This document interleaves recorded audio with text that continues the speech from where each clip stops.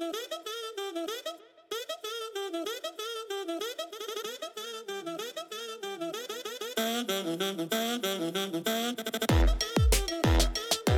is up, everybody? Welcome to a new episode of Pat's Interference. What we have is a new brand, a new identity for our podcast, a new way of bringing it to you. We want you to have everything you want as our loyal listeners. I'm Patrick Brickman.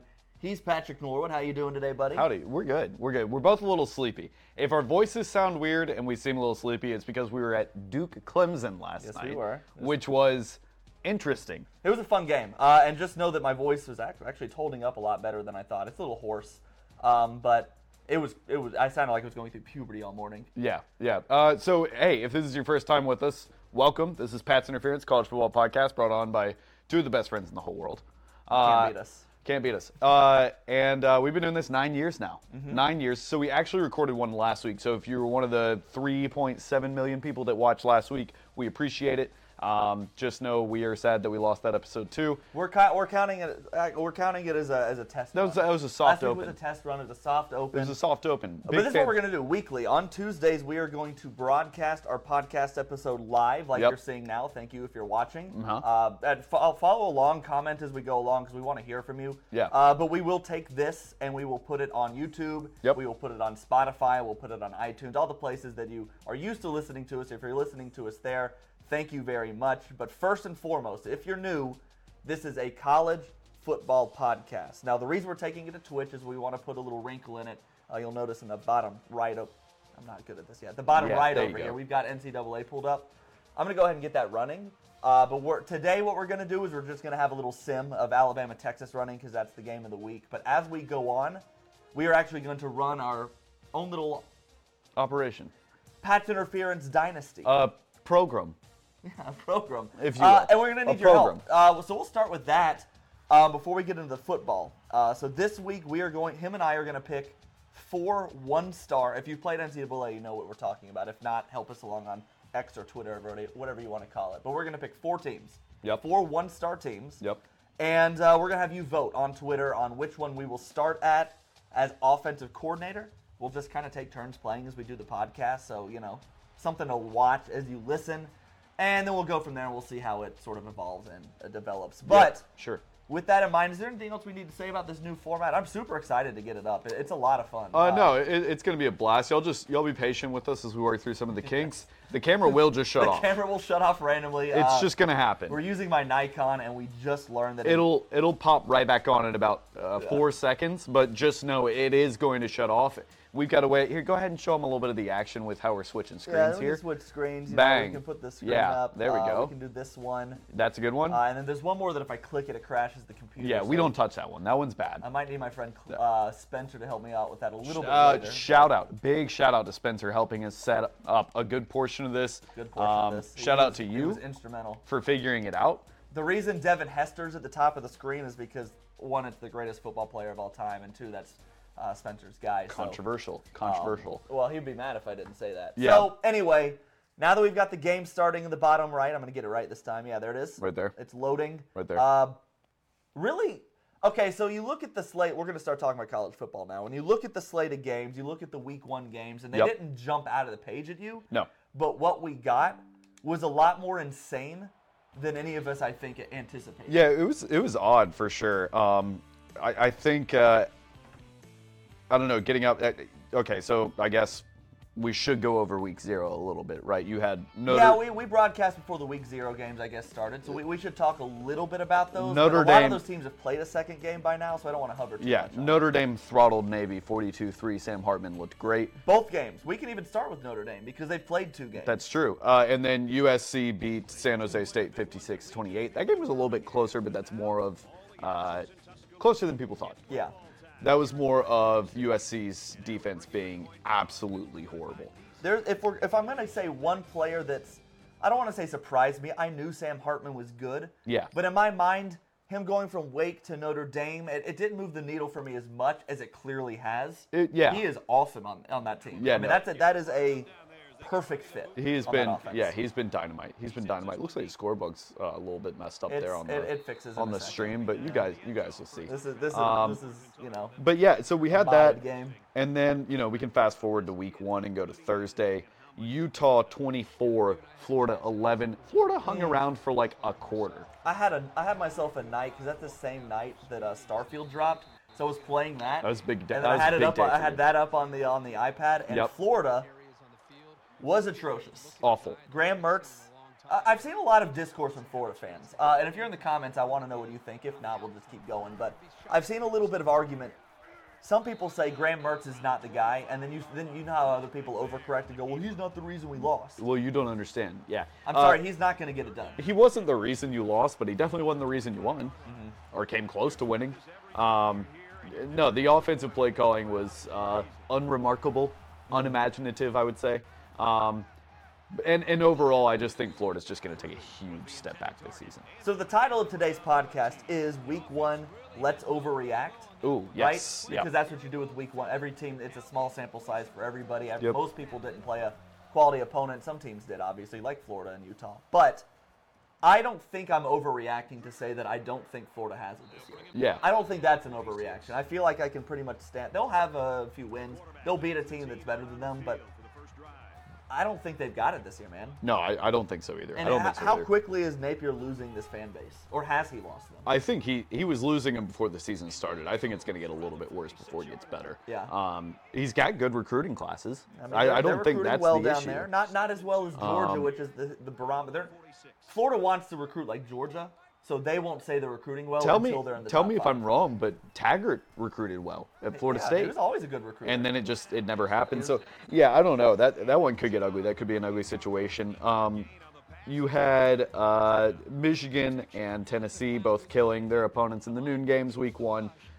Joe Milton looked good. Tennessee started a little slow, but picked it up and looked good. That was in a the theme. second half. A lot of teams like Georgia, Ohio, a lot of teams started slow against teams that I didn't think they would. Regardless, I was like, I know it's week 1, but like UT Martin, Right. I expected more. And not that I expected more, but a lot of teams started slow. Alabama being one of the rare teams that did, and we'll get to them in a minute, obviously. Another thing worth mentioning, if this is your first time tuning in or listening, this started with us as Alabama fans, right? I did not mean to click that screen. We went to Alabama together. Yep. We met at Alabama. Sure did. The idea for this podcast was birthed at Alabama. Born, I guess you could say, birthed. And we came up with it there. We took some great classes together, had some great times. But Shout out T-Pain. Yeah, no, I think it was slow starts for people. That's a fair thing to expect, I think, in week 1. The big storyline from week 1, though, and it was a noon game, so we do need to talk about it first, I think. Deion Sanders in Colorado. That's the story of the week. Beating Clemson national lost, runner-up LSU lost, TCU. and the story of the week, the face of college football right now is Deion Sanders. Yeah. So I'll ask you right now, are you buying Deion Sanders in Colorado? I think, if I say I'm buying them, I think they're a quality team. I did not buy them as a quality team prior to the game. You're taking the over on their wins because it was 2.5. I think you'd be stupid not to at this point. At this point, I they agree. need 2 more wins, and they just beat a ranked opponent. They're ranked now. They're in the top 25. They are taking college football by storm. Travis Hunter was the player of the week for week 1, in most people's opinion, for what he did offensively and defensively. You don't see a lot of Iron Men in college football, especially in today's day. No. Because you have to be, it's like Shohei Ohtani. I'm not comparing him quite there, obviously, but to be a good defensive back, you need to put all of your effort into that. To be a good wide receiver in those skills, you need to put all of your effort into that. It's the same thing hitting and pitching. He did both at an elite level. Yes, and I think there's something to be said, too, about just how well he plays those positions. It's not like he is the second best defensive back on the team or the second best. He is the guy on both teams he's been on. Focal point on both sides of the ball, barely came out, had a touchdown, an interception, over 100 yards receiving. Shedeur. One ball caught against him for 5 yards. Shedeur Sanders had 510 yards. He's the one. I was more surprised at how he played because, a lot of people thought it was just, and there goes the camera, and this will happen. But Switch. I'm just going to, I should do that too. But, no, Sanders, his kid Sanders was phenomenal at quarterback. Really good. Accurate. Really good. Yeah. 500 yards. Very good. Game-winning drives. Clutch plays. Yep. So how far can Colorado go with Deion Sanders this year and then beyond? I think beyond, I think they can be a borderline playoff team if they continue at this pace. That's a lot. We're yeah. overreacting to week 1 right now, Yeah. remember. But I think this year, I think the ceiling is probably still about 6 or 7 wins. That's a lot higher than we were giving them. Absolutely, I would say they could win 8. I'm not going to go that far. They just beat one of the hardest teams on their schedule. If they can come out, and because we knew TCU was going to take a large step back, Of course. right? And I think this, as much of it is a judgment and a way to look at Colorado, it's a barometer for TCU as well and how much they've dropped off, right? I mean, they lost a ton of production on offense. They did get Trey Sanders, 3 touchdowns. He was Huge good. shout out, I Trey love Sanders. seeing Trey Sanders play well. By the way, Deion Sanders' nephew did not commit to Colorado, instead went to TCU Interesting. after transferring from Alabama. So I know Shutdown Fullcast touched on this a little bit, and I wanted to talk to you about it because Colorado might be trying to start or they might inadvertently start a trend here. The Yeah. story of Colorado Yes. was Deion Sanders gets there. They won 1 game last year, and he looked at the roster and goes, "This will not cut it." He was No. cutting players left and right, and he took in 83 transfers. Yep. How many? It's like 10 players from last year's team originally are on it. Less than that, maybe. Yep. Okay, so you've got teams in the Colorados of the world, right? So you've got the teams sort of lower down the conference totem pole can look at what's going on and say, if he can flip over a roster in 6 months, why can't you? Yes, yeah, I think there's going to be a huge trend of that with first-year coaches where that expectation is there to do it immediately. And I'm sorry, but college coaches won't have the name Deion Sanders attached to their program, right? So that's going to make it a lot tougher for them, and I think it's going to be a really nasty trend. I think the example I set was, let's say, and I'm just using Tommy Rees because we're Alabama fans, but let's say he has a gangbusters year at Alabama. Yeah. And somebody like, I don't know, like a Missouri Georgia hires Tech. him, a Georgia Yeah. Tech hires him and looks at Tommy Rees and goes, hey, Deion could do it. You're a former player. Deion got 83 You're a name transfers. in this sport. Yeah. Why couldn't you do it? Yeah. Get some transfers, man. Get And- the recruiting trail. I would love to imagine we live in a world where the old heads and the ADs won't say something like that, but I also know which world we do live in, and that is going to be said. That's going to be the expectation now. I mean, okay, so we know that college football and NFL and that every level of football beyond high school is so results-oriented immediately now. Yes.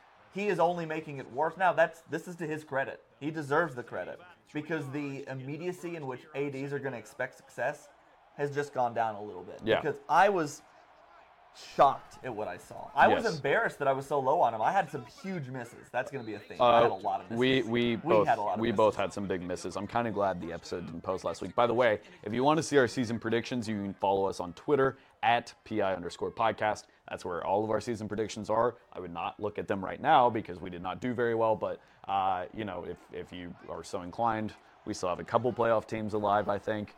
But anyway, let's move on. You had Ole Miss and Jackson Dart throwing a heck of a game against Mercer, 73-7. The interesting there is how quietly Jackson Dart won that quarterback battle. I mean, that was a quarterback battle. That Yeah. was another one that we didn't know who was just like Alabama, Right. just like Ohio State. Jackson Dart silently wins. I know it's just Mercer, but he went out there and he could have won Offensive Player of the Week with his numbers. Yeah, for sure. Not only in the SEC, but nationally. He was awesome. Oregon and Bo Nix put up 81. Ohio State with again, slow start, 23-3 on the road victory over Indiana. Not stellar quarterback play there. Yeah. And a lot of Ohio State fans frustrated with how sluggish they looked. I think they're going to be fine. I don't think this is a point of panic for Ohio State at all. I think it's working out the kinks, and there's a lot of question marks going into this game. So I just think it'll take some time. Everybody kind of worked out kinks, but I did see. I mean, there felt like there was a pretty significant drop off at quarterback play, which you can expect. I mean, C.J. Stroud was a Heisman contender and the number 2 pick of the draft, and he's going to be starting for the Texans on Sunday. He won that job as a rookie, so he was a great player. Alabama holding Texas to a field goal there on the 1-yard line. But I still don't know do we know what's shaking out at quarterback? Neither of them played stellar. No.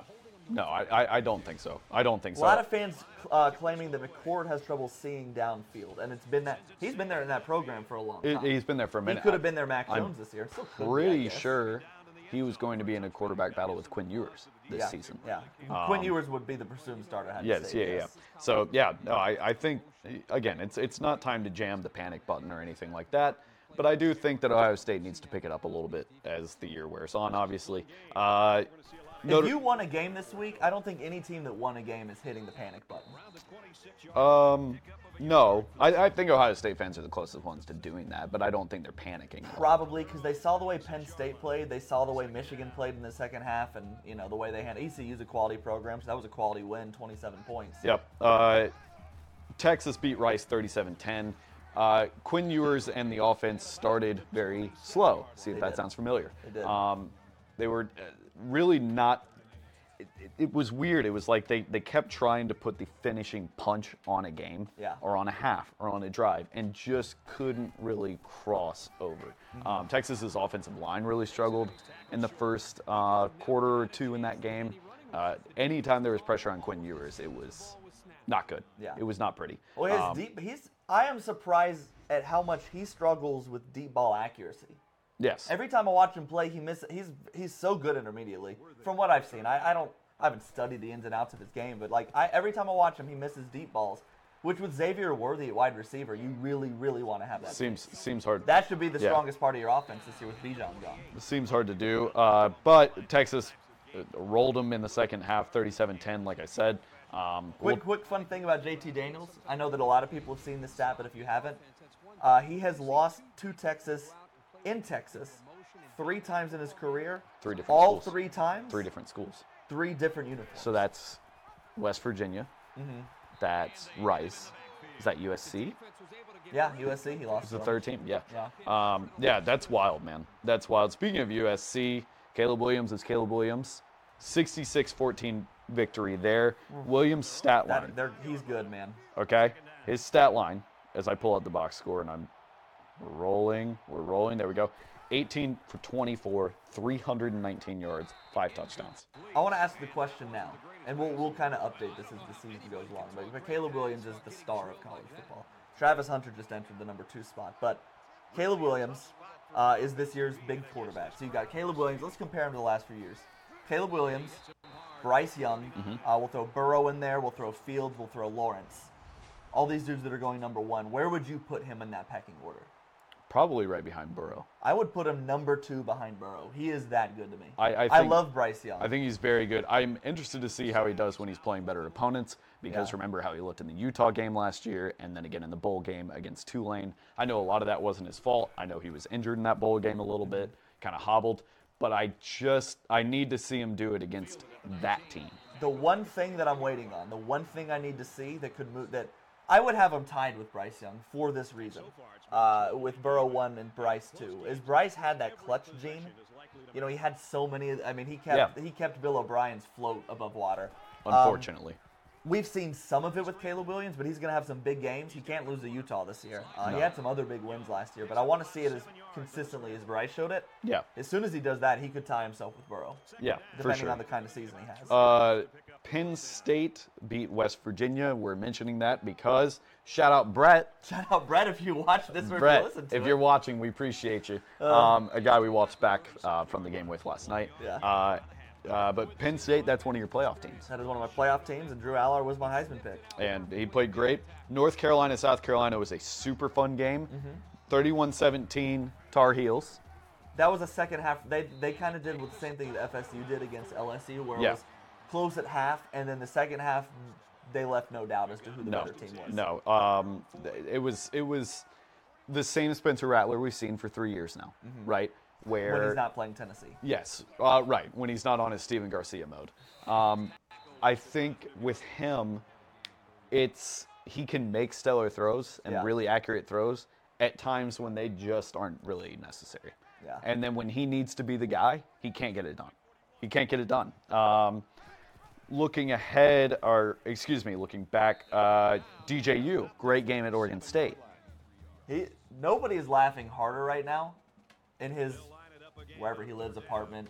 Probably not a dorm. House. He might even be in a house because of NIL, but nobody is laughing harder right now than DJU because, and Kirk Herbstreit laid it on today, talking about Clemson and saying that the noise was there last year and everybody blamed everything on DJ Uiagalelei, and we are starting, and we'll get to a much bigger Clemson segment, so trust me. But no, he was awesome. We got one game to talk before that Clemson game. Yeah. And that is LSU Florida State. We got to spend a while on this. Okay. So it was this LSU being a lot worse than we thought, or Florida State being a lot better than we thought? I hate to cop out and say both, but I missed on both teams, so I will. I thought LSU was a legitimate playoff contender and would be up until they played Bama in November. Still can be. They can be. Don't get me wrong. But they didn't show that moxie. They didn't show that to me, that they're the team with the mental toughness and fortitude. Now it's week 1, and let's overreact, so I'm going to overreact. I'm going to say, I didn't see a playoff contender. On the other side, that's what I thought FSU was this year. I thought FSU was the notch or two below playoff contention. I didn't think they had the coaching yet. I like Norvell, but I haven't seen it. I've trusted Brian Kelly more. I definitely have never thought Jordan Travis was that guy. He showed that he can be that guy. Well, the defense looked good, and I missed on both teams. I think there's something to say about how can those both be true, right? So is it LSU's bad, and then therefore Florida State's not that good? Or is it LSU's really good, so we need to stop, kind of crapping on them? I see what you're asking. It's a weird catch-22 to get into, but Brian Kelly, man, that guy, every time I think I have him figured out and I think I know what he's going to do, he doesn't, That's me with LSU, man. We swore up and down last year we weren't losing to LSU. I did. And just, we were never really, in command of that game whatsoever, right? Touchdown, Jason McClellan in Alabama. See the highlight here. But I could have swore they were going to just trample Florida State Saturday, and it could not have been more opposite. Sunday, excuse me. I think LSU fans need to start tuning into how I feel about their team because, I'm going back 6 or so years now. I always, even back to, they get rid of Les Miles. Yep. And when they hired Orgeron, my take was that was the death blow. Yes. They were done. Right. And Jimbo Fisher and Texas A&M are moving ahead of LSU. And that looked like it was going to be the case for a while, and then a little thing called Joe Burrow and National Championship and Jamar Chase and Justin Jefferson and all those dudes happened. Yep. And I looked like an idiot. So then now I'm right back on LSU's strong. I was wrong on them. And then Orgeron loses control of the program and they go down. Then they get Brian Kelly, and I'm like, oh, this is the death blow. They're done. And then they beat Alabama, and they damn near make the playoff last year. Yeah. Yep. They were a contender in November. And then this year I thought they were right back there, and we'll see. It's week 1. Let's overreact. I'm going to keep saying that. But every year preseason, I miss on LSU. Yeah. I can't not figure that program out. I do too. All right. Let's do this. Right now, after week 1, pick your Heisman. Who deserves it today, or who do I still think wins? Who deserves it today? Week 1 Heisman goes to Travis Hunter. He pulled up an upset, not the biggest upset, but he had the best game out of any player in college football. I will say I think it would go to Jordan Travis. I think it should go to Caleb Williams. Now, Caleb Williams hasn't played 2 games, but yes, you're right. Okay, agreed. That looks like an Alabama play. But if you're sitting here and you're saying, oh, well, it's a competition-based thing. That's what we always hear about the Heisman. Well, who has he played? Who has he played? Who has he played? It's not Caleb Williams. It's not Travis Hunter. Yeah. It's Jordan Travis. It's Jordan Travis. He played LSU, beat the daylights out of them, looked good doing it. I think he had, 3 rushing touchdowns, 2 passing touchdowns, or I have those flipped? I think he had 3 passing touchdowns, 2 rushing touchdowns. Williams? Yes. Or you mean Travis? Travis. 3 passing. 3 passing, and then 2 rushing touchdowns. Right now I think it would go to Jordan Travis. Now, granted, if there was a New York to happen, those 3 players would be in New York for the Heisman. So again, this is week 1. We're just saying this for week 1. Calm down. Don't start commenting and emailing and all that jazz. We're just saying right now, after week 1, who would be in the Heisman conversation. This is what's interesting, though, about that game. All right, because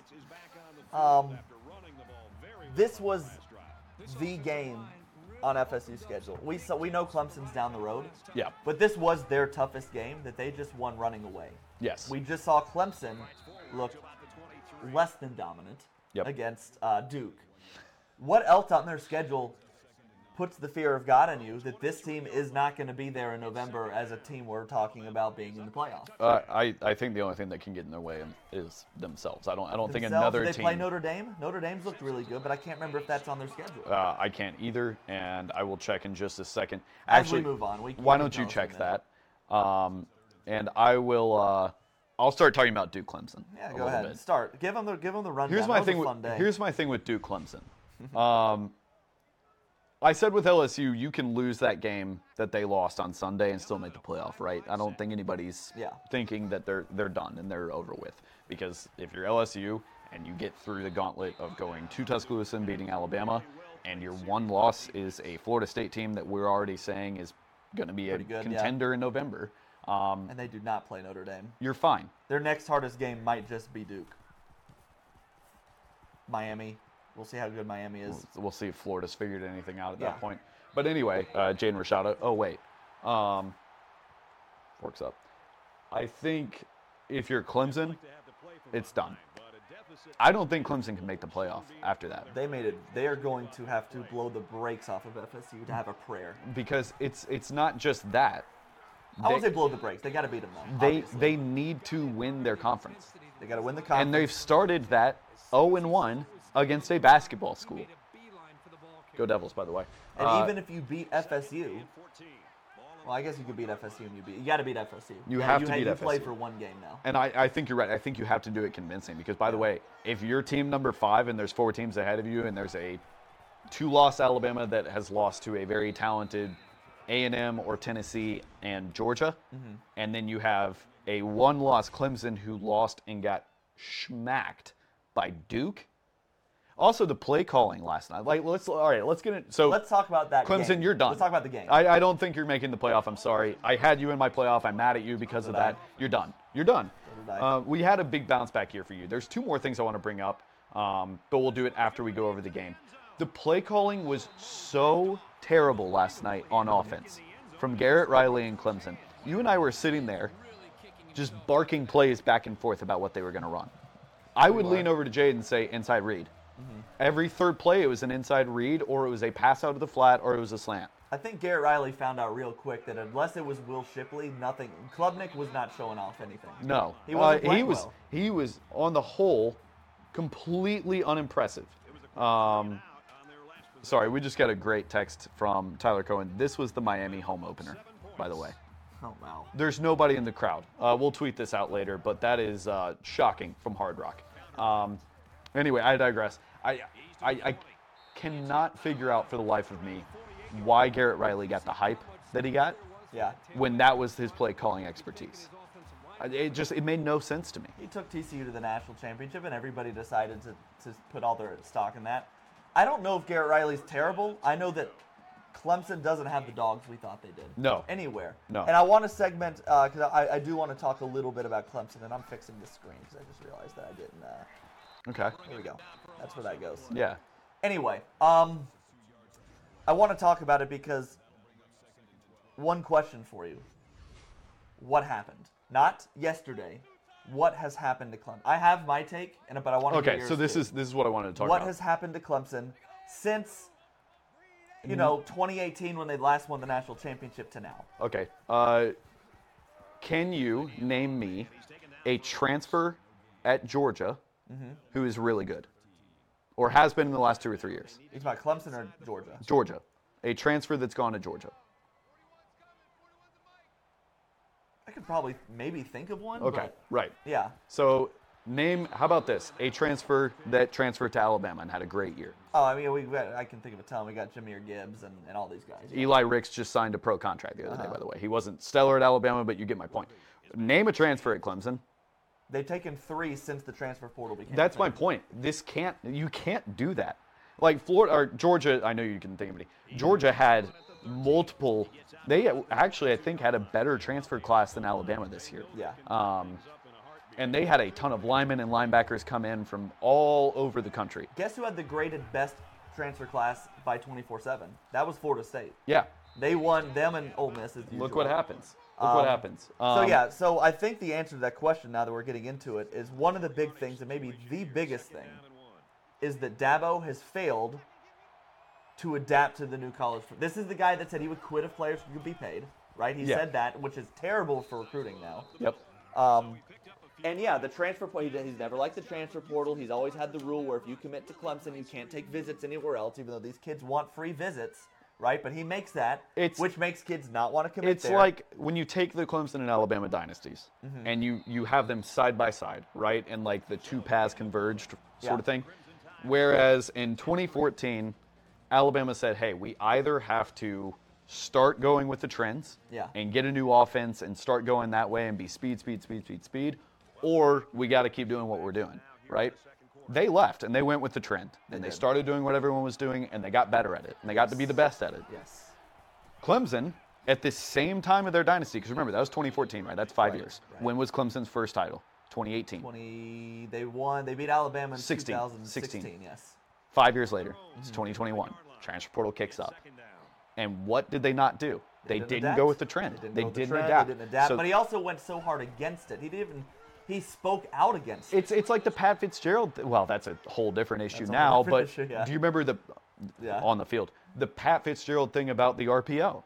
Well, that's communist. Well, if I'm a high school kid and I'm a wide receiver, why the hell would I go to Northwestern now if I know we're not going to run the fun offense that everybody's running? Yeah. What are we doing? Another thing that Clemson failed at is their defense does. And I guess I should do this before I talk about the defense because it's very obvious, one, that Brent Venables was the grease that made that machine run, right, during that dynasty. But here's the other thing is they were such an anomaly as a power because they were a power. Don't get me wrong, Clemson was damn good for years. Yep. And they still have that potential. But they had almost zero coaching turnover for the better part of 7 or 8 years. Yeah. There was a window, and I don't know the exact years, and I'm sorry about that, but let's just imagine when Clemson was winning championships and they were playoffs every year. They made the playoffs for like 5 years in a row. Yep. That window. Alabama had 20 coaches. Nick Saban had to replace 20 assistant coaches in that span. Clemson, 2 in that span, and neither are offensive or defensive coordinator. No. Which is huge. I mean, that is the way to keep a program going is that continuity. And Dabo did a good job managing that, keeping guys happy, keeping them there. Then he gave Venables, but until Venables got the Oklahoma job that he couldn't turn down.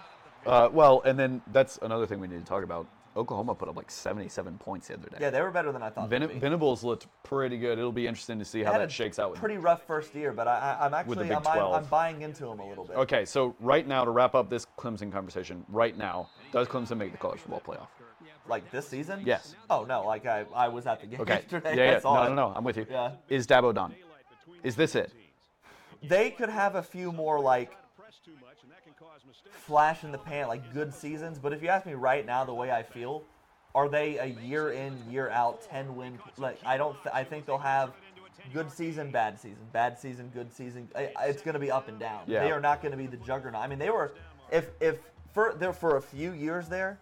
If Alabama was 1A, Clemson was 1B. I mean, they were neck and neck for a good 5-year stretch. Yeah. Bama won 2. Yep. Actually, Bama won 1. Clemson won 2. LSU won 1 in that stretch. And Bama won in 2020. So I guess it was 2 each, and then an LSU. Last year, you and I spoke about Dabo after it looked bad. Yeah. After the Georgia game, we kind of figured, oh, okay, well that's Georgia, and then they lost to Notre Dame. Mm-hmm. And I asked you, when will they fire Dabo? And you told me they won't. They can't. Because look at where he's taken them. If I said that to you, I'm reeling it back in. And at the time, I'm with you. Mm-hmm. Right now, I don't know, buddy. I think it's going to be pretty easy to cut that cord. Because of the way he has absolutely rejected the new college football league. Yes. And any AD worth his salt knows that's where we're going.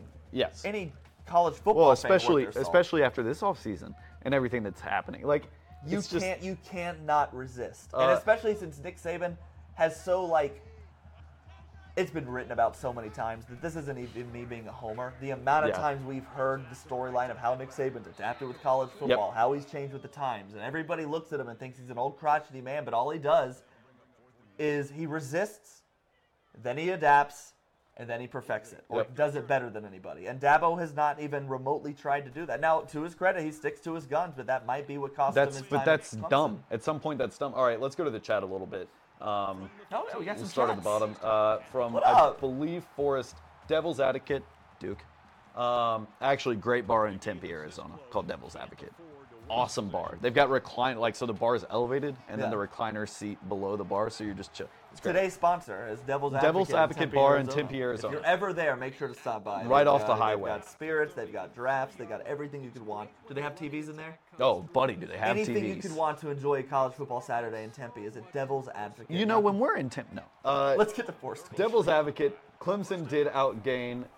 I like the Brew Devils, he says. Wow. Clemson did outgain Duke in both yards and first downs. Fluke, question mark. Not a fluke. Not a two fluke. turnovers They let inside the 5-yard line are a fluke. They let Riley Leonard rush for a 44-yard touchdown? Yeah.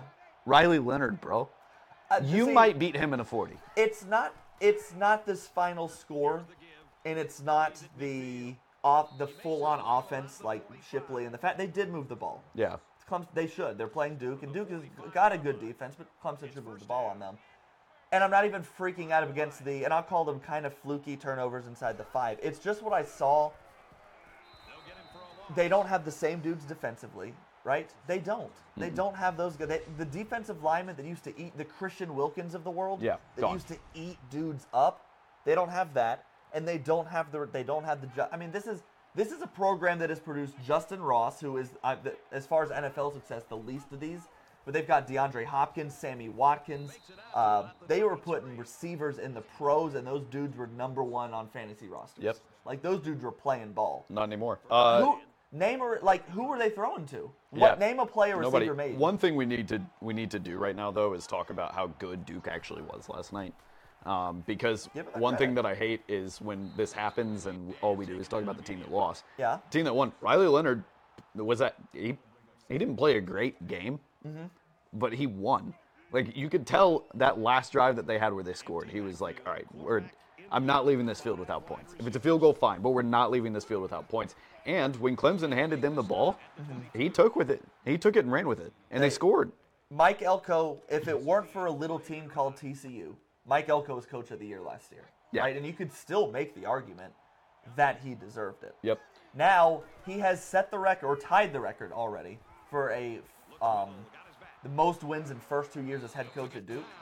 And it took him game 1 of year 2. He's going to break it next week. So, another thing that got brought up by our friends Tyler and Brandon, shout out. What up? They are all up on the Travis Hunter hype train. They're at the tippy top. Two-way all-star, and it's insane how good that kid could be. I think with him, I'm going to pose you 2 questions. Yeah.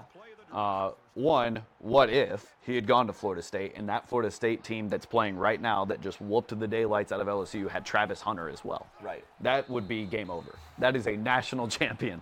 That is game over. He was committed there for, what, 2 years? He was committed there for a long time. He flipped on signing day. Remember, he went to Jackson State. It was a big deal and it was great for HBCUs at the time. And it was a huge story in Deion. And that was Deion making noise before he could even, before he ever even had the. So he should have been. He was ahead of the curve that far. My second question is, do you think this is a situation like Phil Jackson always talks about with, I'm not calling Deion Sanders Phil Jackson, relax. But it's a situation where you see, you asked who was Clemson throwing to, and Brandon said 8th-year senior Will Shipley is who. Will Shipley was the only guy that showed up last night. I don't even think has he been there that long? Or does it just seem like he's been there that long No, because he's been... He's a 3-year starter. Okay. He's a That's 3-year right. starter. This is his 3rd-year starter. Okay. So anyway, NFL draft eligible. Travis Hunter and Deion Sanders, I think it's like a Phil Jackson, Michael Jordan, Phil Jackson, right? Where it's like they see the obsession with greatness in each other. Yeah. And that energy, they feed off one another, right? Like, I really, really do think that Deion sees Travis Hunter as like, oh, he's just me if I had come up and started playing right now instead of, Oh, and let's not forget that they also got, I want to say Cortland McClain, but that's not his name. The number 1 corner from last year's recruiting class. Right. Another 5-star. Coming up. He's not Hunter yet, but he will be Cormani McClain. Thank you. It came to me. I really wanted Bama to get him. He was supposed to go to Florida, and he ends up in Colorado because of what Deion is selling. Yeah. What Deion is selling plays so well into this generation of football players that, yes. Now, I know we're segueing back into Dion, but this is what the natural conversation's leading to. How far can Dion go as a coach in this sport? I mean, it's like, from what what his ceiling was, what I thought it was 2 months ago, and what I think it is now, could not be farther off. Yeah, I think, I don't know. I think his ceiling is a massive program like a USC, UCLA. I could see him going to UCLA. Yeah. Seriously, now, and bringing them back to prominence. But that's what it's going to be. It's a long season, and a lot can change. But that's what it's going to be. Switch camera.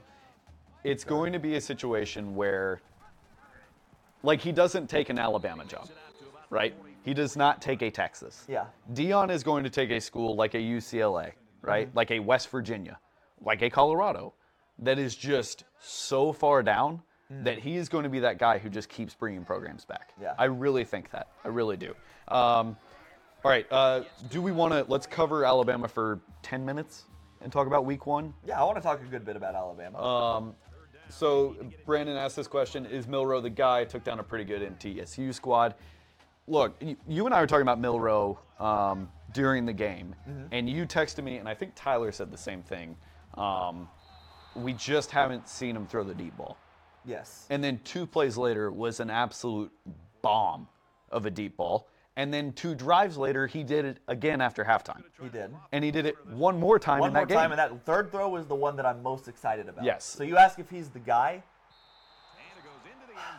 Okay, so when I say that a lot of teams started off slow, and then most teams are in a holding pattern right now, right? Right. We like, as an Alabama fan, I can tell you, we like what we saw. We are happy with what we saw, and we feel better right now than we thought we would feel going into the Texas game. Big time. At least for me. Yep. Nope, I thought I'd feel good. I thought Alabama would play well against MTSU, but I expected this slow start on offense. They didn't have that. They had a slight lull in the second quarter, like 2 drives where they had to punt in a row. But I liked a lot of what I saw with Milroe, but it is, and I hate to cop out, but I have to, because you have to wait and see what happens next week. Next week's a big week for him. You have to wait and see. I think if you had told either of us going into week 1 that Jalen Milroe rushes for 2 touchdowns, one of them was insane, the one that got dribbled past him. Yeah. And then rushes for 2 touchdowns and throws for 3 touchdowns, does not throw an interception, and none of our receivers dropped a pass. You and I would have lost our minds. I would have been dancing naked on the beach. That's a Vikings reference, It by is the a way. Vikings reference. This episode brought to you by Vikings on History Channel, a show that hasn't released an episode in 2 years because it's over. But real quick, I want to add about Milroe, and I think the thing about MTSU is, one, they didn't have much film on Milroe because he had 1 start and it was last year. And 2, they won a bowl game last year. I don't want to dump all over MTSU. MTSU's a good squad. squad. That is a school that can't exactly game plan for him. I mean, they can, but If Brandon Bowman, it's an uphill battle playing Alabama as it is. If Texas can game plan for Milroe. Texas can shut him down. If Brandon Bowman is playing safety, he's getting 2 picks that game. That's what's happening. I'm telling you, you didn't go to high school. Have you seen Brandon? You didn't go to high school with him. I watched the man play. Oh man, It's a 2-pick night easy. Yeah. No, I think one thing that I wanted to see more of from Alabama was a little bit more of a ground game. I texted you and Tyler during the game, and I said, I think I'd love to see some more Milroe designed runs, and then he scored on a design run the next play. Yeah. That's another thing. Tommy Reese's play calling during that game was excellent. I knew you would like his play call. 2 tight ends. I knew you would on like his every. play. Oh, You've been longing for a guy like him. My We had gosh. fun with Lane Kiffin and Sark and those dudes, but you have been wanting that guy for a while. Yes. No. It was Brandon lovely. Bowman would have caught that interception. Yeah, he would have caught that interception. We all know that. Bednarik. I thought the game was great. I thought defense looked spectacular. 2 penalties.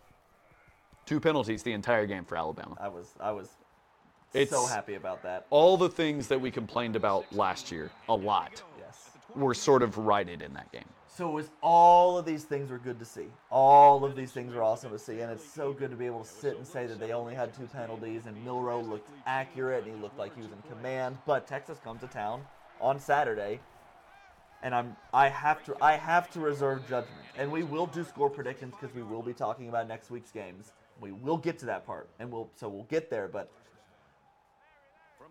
I feel good, but I know that can be snatched away in an instant. Big time. Because Bama looked good against Utah State last year too. Big time. We're very easily looking at next week coming on this pod and saying the offense looked stagnant. We might look a lot more crestfallen. I might be doing a lot of this next week. This is fun. So you never know. No. Wait. This format is really fun because now people get to see what I got to see when we podcasted for 9 years of you just being distraught. Because usually you're the happy-go-lucky. We kind of good cop, bad cop, good pod, bad pod. Yeah. But when I get distraught, I get distraught. That's it. Yeah. There's bringing you back. If we were recording back even 3 weeks ago and all I wanted to do was complain about the wide receivers dropping passes in fall camp, nobody wants to see that. I think my parents would be, I think my mom would be sad if she saw me look like that. Yeah. I think my girlfriend would be upset because she doesn't want to see me that way. I mean, people worry. Shout out about Mary me. Caroline Sharp. Comments? I like the comment feature. We've never gotten to do it this way Brandon before. said that's without the lucky cast, too. With it, 4 picks and one to the house. One to the house, probably a forced fumble, too. Because Brandon strikes me as the type of guy that we were at Independence High School, so there was the athletic training staff was great, but they weren't exactly college level. I think he would have had the big, wadded gauze club the guys get when they break their hand, just the, boom. They try to strip the ball just by hitting it out, clubbing it out. Yeah. 2 injuries for Alabama that are day-to-day. Malachi Moore. Yeah, and Key. Brandon? I think it's Brandon Key. I'm still learning. Who had transfer from UAB. Who had a great interception in that game. Both of them are day-to-day. Saban Should said he be doesn't okay. See them we don't know about the game Saturday, but he says it's not a long-term. He said that on Monday. Yeah. Neither of them are expected to be long-term. So that's good. So that's a wrap-up on Bama MTSU, right? Anything else you want to mention? Yeah, well, very briefly, when you said you wanted to see a little bit more of the ground game, I do think that they were trying to work out some Milroe kinks. I think they're confident what the ground game is going to do this year, right? Milroe Kings, yeah. And I think that Texas got to score, so I'm about to put it up here. I think they're confident in what they can do on the ground. I think they wanted to force Milroe to make plays through the air. And he did. Now, I think, just like you see usually against a lesser opponent, I think you'll see the full playbook Saturday. Well, and I think I also think that's another thing going back to Colorado. People have tape on them now. Yeah. You had a legitimate brand new team. Yes. You had 83 more of new a brand people. new team than you've ever seen in college football. Really interested to see what happens now that people have film. Okay, let's keep going down here. Georgia and Ball State, don't need to talk about that one. Ohio State, Youngstown State, we've got to talk about this one even just a little bit. Okay. I want you to then. Okay, so let me ask. I'm going to pose a question for you. What does a successful Saturday look like for the Ohio State Buckeyes? Well, their quarterbacks just got to look a little bit more in command. They need to hit some deep. I mean, they have the best receivers in the entire country and will for the next 3 years. So you need to know that you got a guy. Julian Fleming started coming onto the scene. He was a 5-star either this year or last year, and he couldn't get the ball. They couldn't get the ball to him. They have so many. Julian Fleming's the 3rd receiver on that team. He'd be the starter on 60% of teams in the country. So you want to see that switch get flipped, right? Week 1 is week 1. Week 2 against Youngstown State, you need to bowl them over. Yeah. And if you don't, and if you go a bunch of drives where you're punting, I'm hitting the panic button. I think for Youngstown State, the 3 seniors have got to step up. Yeah. They've got those 3 seniors on offense, Davidson, King, and Oliver. They've got to step up, okay? Because last week, not great for the Gwins. Not bad at all. Pulled out the win, right? But you've got Mitch Davidson, 11 for 19. So last year he was 119 for 201, right? 60% completion percentage, not bad. Impressive stat by him. Only turned the ball over once last year. Only threw 1 pick. Can't turn the ball over at all on Saturday. Okay. So what makes Paxton happy this weekend? I believe he told me. Paxton is a great friend of the podcast. Shout out Paxton. A huge Gwin. He is not watching right now because he said he wanted to save this for his drive to Columbus. So I think. A little surprise on your drive. I love you. Yeah, we love you, by the way. Of course, we're going to talk about Youngstown State. But yeah, I think Mitch Davidson, Tyshawn King, and Bryce Oliver, all 3 have to have big days. And I think success for Youngstown State, seriously, in this game, what's the spread? Let's look at the spread on this one. Oh, BT Dub, Ohio State's defense looks incredible. I don't even. Yeah, yes. Really, really good. Yes. I don't even see the spread on here. So let's make one up. Let's make up a spread. 38. If they cover 38, that is a party in Columbus, I think, for Paxton. No, a good showing.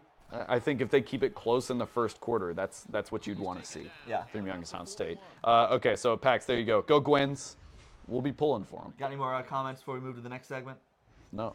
Next segment? No, I'm going through week 2. Oh, no. Sorry. Okay. You meant the next game. Yeah. Utah plays Baylor. Notre Dame plays NC State. That'll be interesting. I think this is going to be a big game for Sam Hartman. Because remember, I think the last time he was in Raleigh, he lost. Yeah. Right? So that's something to keep in mind. But, I mean, Sam Hartman's, he's a really, really impressive quarterback. Yeah. NC State's got a little bit of a interesting week 1 where they nearly dropped the ball to UConn. Ended up pulling it out in the end. But I think, again, talking to Cam Rendell, friend of the pod, earlier today, he said he thinks that UConn's a lot better than people give him credit for. I don't disagree with that. UConn was a bowl team last year. Were they really? Yeah. I'm pretty sure they were an 8-win team last year. I'm shocked to hear that. See, I guess they were better than people think because I didn't see that coming. Yeah, but I think Brendan Armstrong, the transfer from Virginia, needs to have a huge game. If they can utilize his legs, they're going to have a lot of work there. Brendan Armstrong looked like he was about to be that guy in the ACC, and then he just kind of fell off the last few years of, I guess, with some turnover at Virginia. But he is one of the few quarterbacks, I think, in college football that is capable of throwing for 500 yards any given game. His legs are where a lot of his flash and fire come from, right? Last week he had 19 carries for 96 yards and 2 touchdowns. Yeah. 17 for 26 through the air for 155 yards. But I think the more you can spread out this Notre Dame defense, the better. Yeah. This is a top 10 matchup now. So Raleigh's going to be loud. Unfortunately, that game is a nooner. I wish it was a night game. Is it a noon game? Yeah. That's a shame. That's a shame. Yeah. That's a shame. Hey, do better, ESPN. Colorado, Nebraska. I'm going to take Colorado by 7, and I think we're going to start coming back down to earth a little bit. You think we'll see a little bit of the... I don't think they're going to lose. I just think we're coming back down to earth just a hair. I don't think Matt Rule's figured it out at Nebraska at all. Remember, they had a terrible week 1. Even before I was buying into Colorado, I was going to make this a game that I gave them a shot in. So I think it's probably a 2-touchdown win. I think Travis Hunter it can really pick up some steam. Now that I'm buying into him, they'll make me look stupid next week. I think he and Shedeur Sanders, I keep wanting to call him Stevens, really could pick up some steam on their Heisman with this. But yeah, so moving on. Does Charleston Southern beat Clemson? I would hope not. Hey, that's a very vicious Chuck Carolina South, rivalry. Yeah. No, I mean, I would hope to see Clemson fix some of the mistakes they made against Duke, better play calling or execution. Look at Bryce Young. Bryce Young, oh my gosh. This would have been the longest one of his career at Alabama. He had a longer rush, but this would have been his longest rushing touchdown. Anyway, no, I mean, Clemson, as far as poorly as they played, we've covered this. Like, they should have won yesterday because they had more opportunities to score than Duke did. I read a stat that I sent to you earlier today that in their last 2 games, Clemson has been in the red zone 14 times. Do you know how many points they've scored? I know there was 0 yesterday out of red zone. 21. Oh, once, I mean. 21. That's crazy. 14 trips, 21 points. You have to end that because that is now a trend. Big time. Yeah. Big time trend. All right, you got Texas A&M at Miami and Hard Rock. Whew. Texas A&M looked good. They looked really good. They looked really, really good. Better than they looked probably early on last season. Because remember how terrible they were to start the year? They got a little better as the year went on. Connor Wegman was 18 for 23 for 236 yards and 5 touchdowns. I was disappointed. He had 5 touchdowns. I was disappointed. No, wait. I was happy. Is he that? Yes. That's who should be starting for Texas A&M. Yes. You're correct. I was thinking of the other quarterback. King. Max King. Yes. Which? Max? Johnson. He's at LSU now. No? Where is he? He's at Texas A&M. Where are these dudes transferring? It's hard to keep up, man. Every year you got to remember who transferred where. I could answer all the questions you were asking. I just couldn't answer them fast enough. Yeah, my brain. Max Johnson transferred from LSU to A&M, right? Yes. Okay. Haynes King is now the quarterback at Georgia Tech. You're right. Who lost a thriller to How do you keep up with this stuff? Louisville. Anyway, no, they were really good. I don't have as good of a pulse on how good Miami is. I didn't watch as much of that as I saw of the A&M game. They've got anytime they've got Tyler Van Dyke, I'm gonna say that they've got a shot. But I am looking at A&M to win this one. Yeah. I think A&M kind of runs away with this one. I'd love to hear it. I will pull that up here in just a second. I cannot find it because ESPN's app is garbage. Please give me a second. I'm going to keep ramping, though. Do you remember the time that Alabama almost got Tyler Van Dyke to transfer? I do remember that. And then they had the guys in Miami had to have a little meeting. They came together and convinced him, like, it's worth staying. We'll give you money. Well, the whole reason he was College football 2023. He was going to leave was because they weren't providing him any cash. College football 2023, folks. Good night. I swear I'm trying to find this. All right, let's go on to the next game, and I'll find it. Let's talk a little bit about App State, North Carolina. That was a fun game last year. That was an awesome game last year. They're in Chapel Hill this year, and I don't think it's going to be as fun if you're a Mountaineer. I think this game will be closer than people think it will be because UNC's biggest problem last year, we said this last week in the podcast episode that ended up not getting touchdown Texas right before the half. That's a 4.5-point favorite for Texas A&M. I think they cover. Okay, me too. UNC had an issue last year where they played down to most of their opponents. Mm-hmm. They played up to the ones that were better than them, but they played down to the ones that were worse than them. And especially that was nowhere more true than what they did against App State last year. Yep. And App State should have won that game. So this game will be closer than people think, but I was impressed with what I saw from UNC, and so I do think I think this game's going to get pretty ugly for App State. Really? I do. They lost a ton in the defensive backfield, and this is just not the team to have that issue. They're going to need to run the ball too, and South Carolina could do nothing on the ground against UNC last Saturday. So I'm not really thinking this is going to be a great matchup. All right, we've avoided it as long as we can. Mm-hmm. We need to move on. Let's see if there's any questions. Anybody? A&M 4.5. Thank you. Thank you, Forrest. On the comment oh my section. gosh, dude, that took me forever to find. I use the Score because the Score app sponsoring this podcast. Proud sponsor. I use them because they put the spread right there on the thing. I like that. Okay, Alabama and Texas. We got to talk about it. Oh, I'm so sorry. Yes, we've been asked for a ECU Marshall preview. ECU again? That's an easy ECU dub. I actually believe that. I actually think ECU will be Marshall. I don't know much about Marshall, I'll be honest. But I know the confidence in this area to ECU football. I have learned. Great teams cover. Real quick,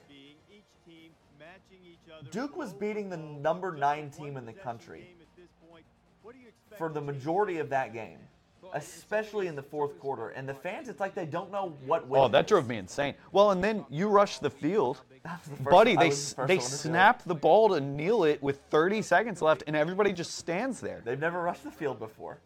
I've seen people, we see teams rush the field. You know, under 40, ball snap, kneel, everybody runs. That's it. If you have a camera and a mic, that's your cue to go. That's ball game. And, but no, like, it wasn't like they realized that, like, it wasn't connecting to them that they were beating, or they didn't care enough. We were standing more than the fans, the actual people wearing blue. Some of the students, the very front of the student section by the field was rowdy a little bit, but the rest of the stadium, it's like they didn't care what the score was on the scoreboard. I think third down. Listen to this. Third down. Duke makes the brilliant. You are still going on this. I am because I'm annoyed by it. Duke makes the brilliant decision on every third down on defense to play Mo Bamba. And there's no better song to play on third down than Mo Bamba. That's big for you. That's like part of your religion. It's 3rd and 8, and with 5 minutes left in the game, and Clemson's got the ball with Mo Bamba playing, and nobody's standing. There's still people sitting down. Now, but you got to, if you want to actually build a football program, it's not just the coaches and it's not just the players. The fans have to be behind it. Marshall and ECU, it's going to be a battle in the trenches. You're just going to have to win the run game, and whoever wins the run game is going to win the game. That's ECU. I would love to think so, but ECU's leading rusher against Michigan was Mason Garcia the other day. And that guy, he's him. That's their quarterback. I know, he's him. You've got to get your running backs going. Anyway, I think ECU pulls this one out. What are we even talking about anymore? What are we talking about? I don't know ECU football, if they can and now cover I against feel Michigan, bad. they can beat Marshall. That's a good point. That's a really good point. Yeah, no, I could see him beating Marshall. Plus, that game's in Greenville. It's over. It's over. It's over. That's done. That's it. You don't just walk in there if you're Marshall and win that game. No, ECU by 12. I'm calling it. Rasheen Ali isn't going to do anything for Marshall. Now, Bama, Texas. That's their running back, by the way. Do we go Bama, Texas? Bama, now? Texas. Here we go. Last little segment here for us. QB controversy, not great. I agree, Forrest. I can't give you any more on ECU, and I'm sorry. We'll bring you on, though. We will. You'll give us ECU. Well, how great would it be if he just popped up behind the couch right now and just started talking about ECU? I mean, that's live right there. That's live television. Come on, Forrest.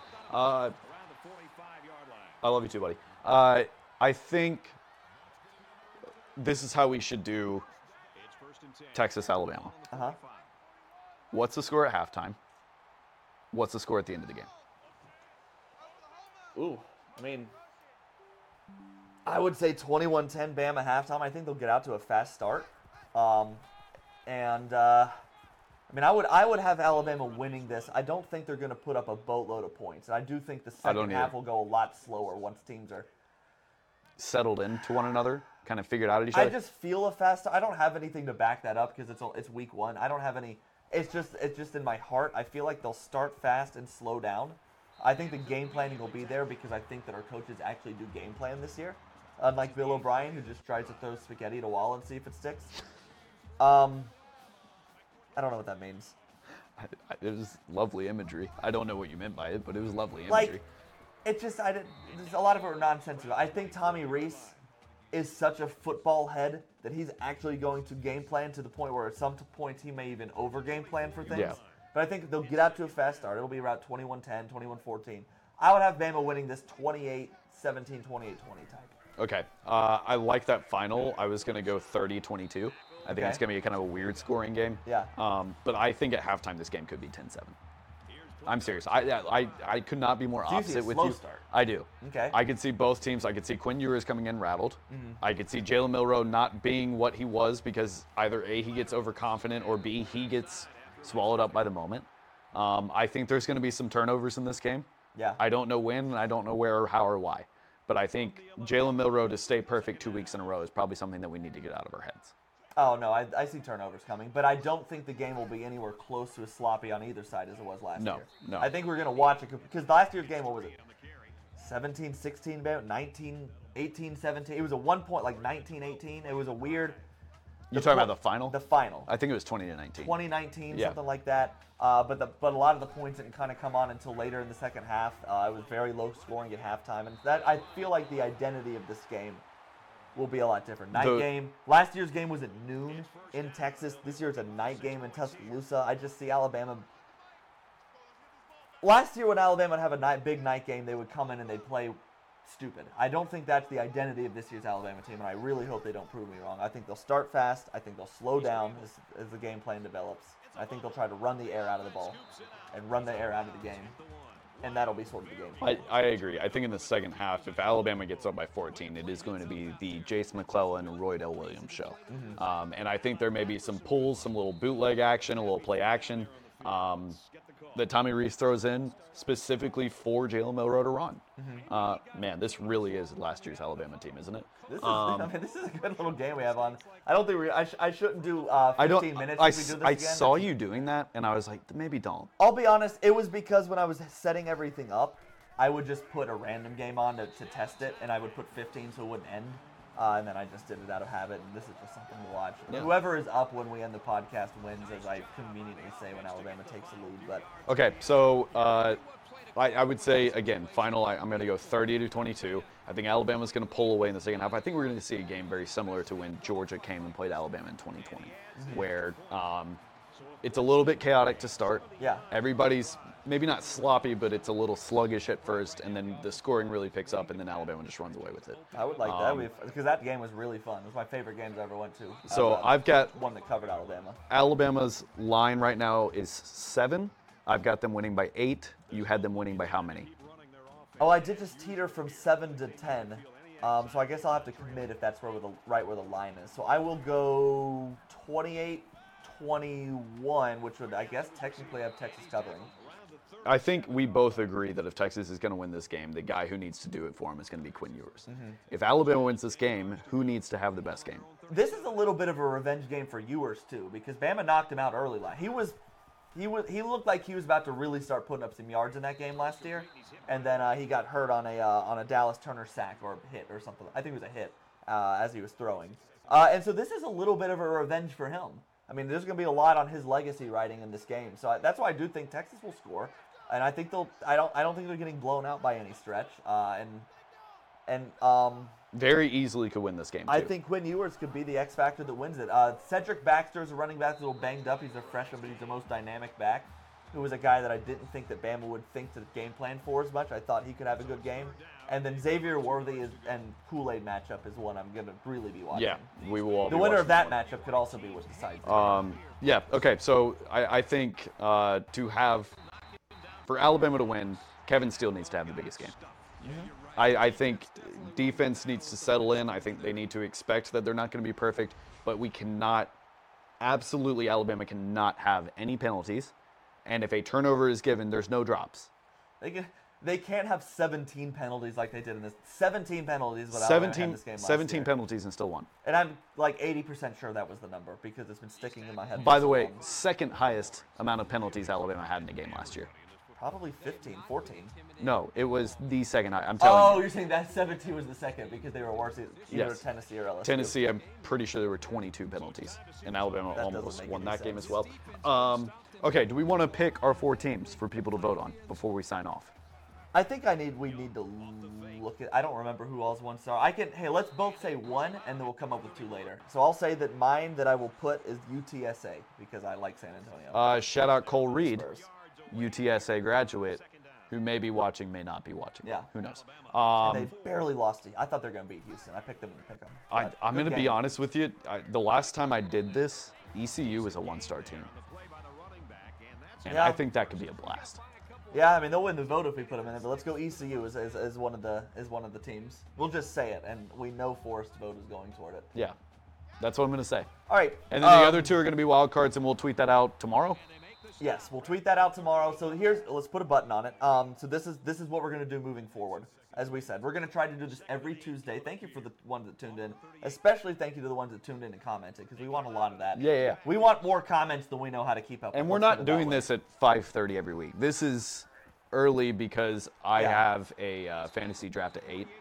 My brother's called me twice since we sat down to do this too, so I know he's. We'll announce when we're doing, but it'll generally be between 6 and 8 probably. Yeah. Most Yep. weeks. We're not going to take up too much of your time. It's just going to be an hour and a half. Normally we'll do a college football segment and an Alabama segment. This time we kind of blended them just because that's how the conversation worked. But normally we can tell you guys, hey, we're about to go into the Alabama thing. We're not going to waste anybody's time.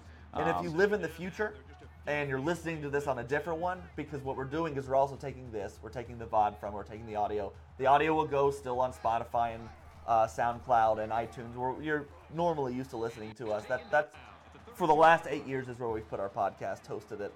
And then we're going to put it on YouTube because we want to save these videos, and these VODs only last for, I think it's now 7 days. I was about to say a week. Yeah. As of September 1st, they last 7 days on Twitch. I'm still pretty new to the whole Twitch thing, which is why our VOD wasn't saved last week, if we're being honest. Yeah, and this is the way we're going to do it. I really enjoyed this. This might be one of the most fun times I've ever had doing this podcast. This is really fun. This is really fun. Hey, next year's a decade, too.